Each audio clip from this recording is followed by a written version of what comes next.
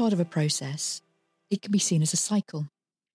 And the first step in that cycle is to confirm your strategy, your mission, which defines the purpose, the strategy itself, which is the high-level plan, and the goal, the unit-specific targets. You then need, as we said before, identify and see those risks. Risk identification. What are the threats and uncertainties associated with your organisation or unit objectives? And it's also worthwhile here separating out the risks into cause and possible effects. Always be concise and clear, and do not concentrate on symptoms only. And in assessing the risk, look at the impact and its likelihood. I'll try and give you some guidance on that later. You then need to prioritise those risks. A hint here is to get input from appropriate individuals. The third stage in the cycle is to challenge and evaluate controls. Your control policy, actions, procedures, or processes designed to prevent risk or to limit its impact. Do they work? Are they effective? Residual risk only should be measured. The next stage is to take action. The type of action could be summarised as avoidance, limitation or reduction, transfer or sharing, and retention. You will decide upon your risk appetite, but we'll come back to these a little later and explore them in more detail. The fifth stage, or the final stage, is to monitor and report. Use a standard format to capturing your risk data, i.e. a risk register. Review all the risks at least annually, and for each and every project on completion. Serious risks should be reviewed more often, depending on circumstances, and report on risks to senior management or the board, while making the risk register itself available to stakeholders to show good governance. Now, there seems to be a lot going on here already, and you may want to categorise those risks. There are multiple ways in which risk can be categorised. Final categories used will often depend on each and every organisation and the unit's circumstances. The goal is to cluster risks into standard, meaningful and actionable groups. And what will follow now is one example of a type of categorisation. So, for example, financial.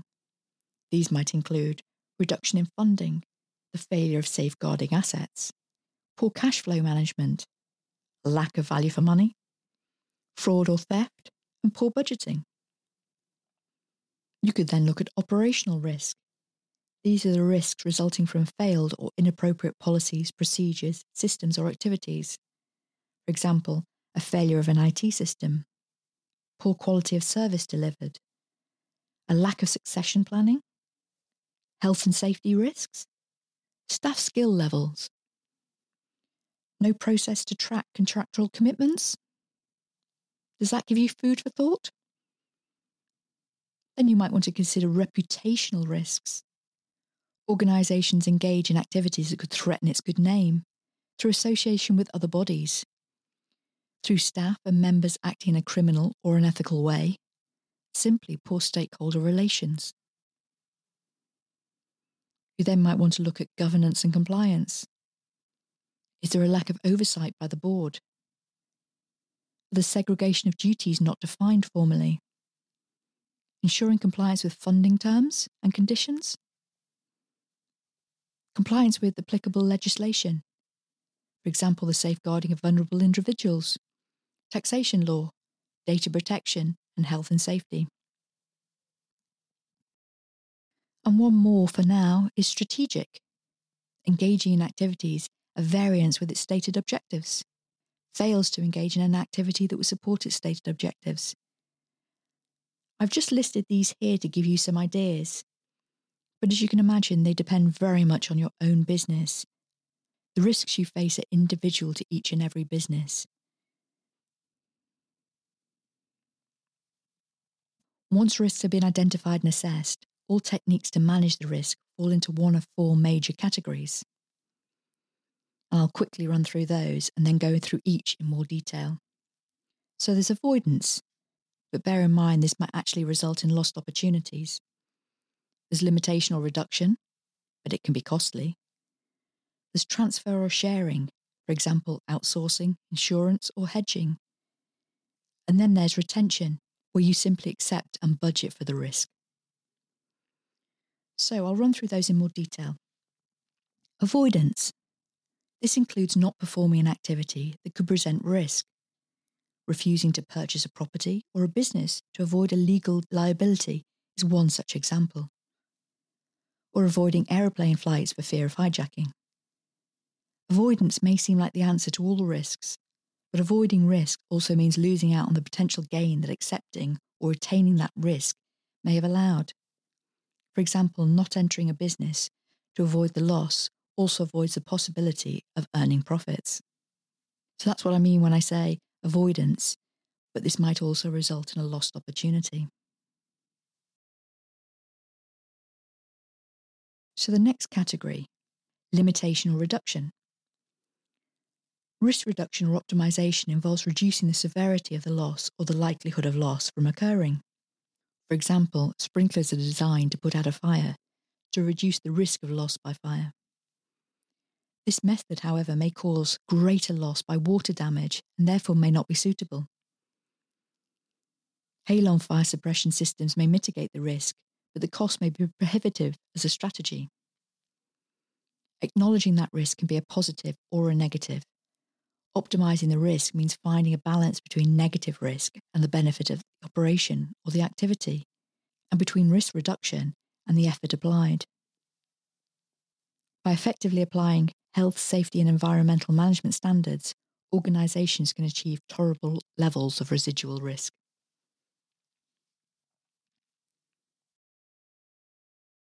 So that's limitation or risk. So let's move on to sharing and transfer. Briefly defined as sharing with another party the burden of loss or the benefit of gain from a risk, and the measurement to reduce a risk. Outsourcing could be an example of risk-sharing strategy, if the outsourcer can demonstrate higher capability of management or reducing risks.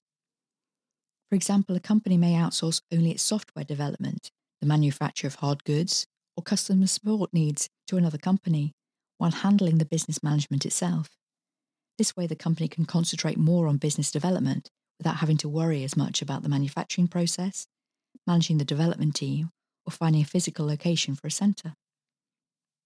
And slightly differently is the transfer side of things. So the term transfer risk is often used in place of risk sharing in the mistaken belief that you can transfer a risk to a third party through insurance or outsourcing. In practice, if the insurance company or contractor go bankrupt or end up in court, the original risk is likely to still revert to you as the first party. As such, in the terminology of practitioners and scholars alike, the purchase of an insurance contract is often described as a transfer of risk. However, technically speaking, the buyer of the contract generally retains legal responsibility for the losses transferred. And this means that insurance may be described more accurately as a post-event compensatory mechanism. For example, a personal injury insurance policy does not transfer the risk of a car accident to the insurance company. The risk still lies with the policyholder, namely the person who's been in the accident. The insurance policy simply provides that if an accident or an event occurs involving the policyholder, then some compensation may be payable to the policyholder that is commensurate with the suffering or damage. And that leaves us with the last category, risk retention. Risk retention involves accepting the loss or benefit of gain from a risk when the incident occurs. True self-insurance falls into this category. Risk retention is the variable strategy for small risk, where the cost of insuring against a risk would be greater over time than the total losses sustained. All risks that are not avoidable or transferable are retained by default.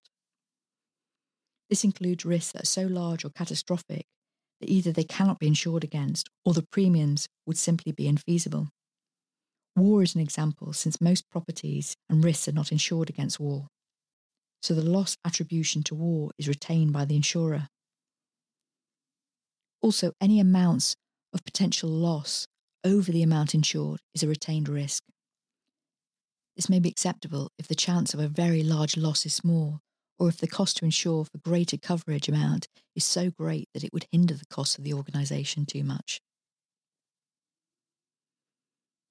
So I've quickly run through the techniques to manage the risk, which, as I said, falls into 4 categories: avoidance, limitation or reduction, transfer or sharing, and retention.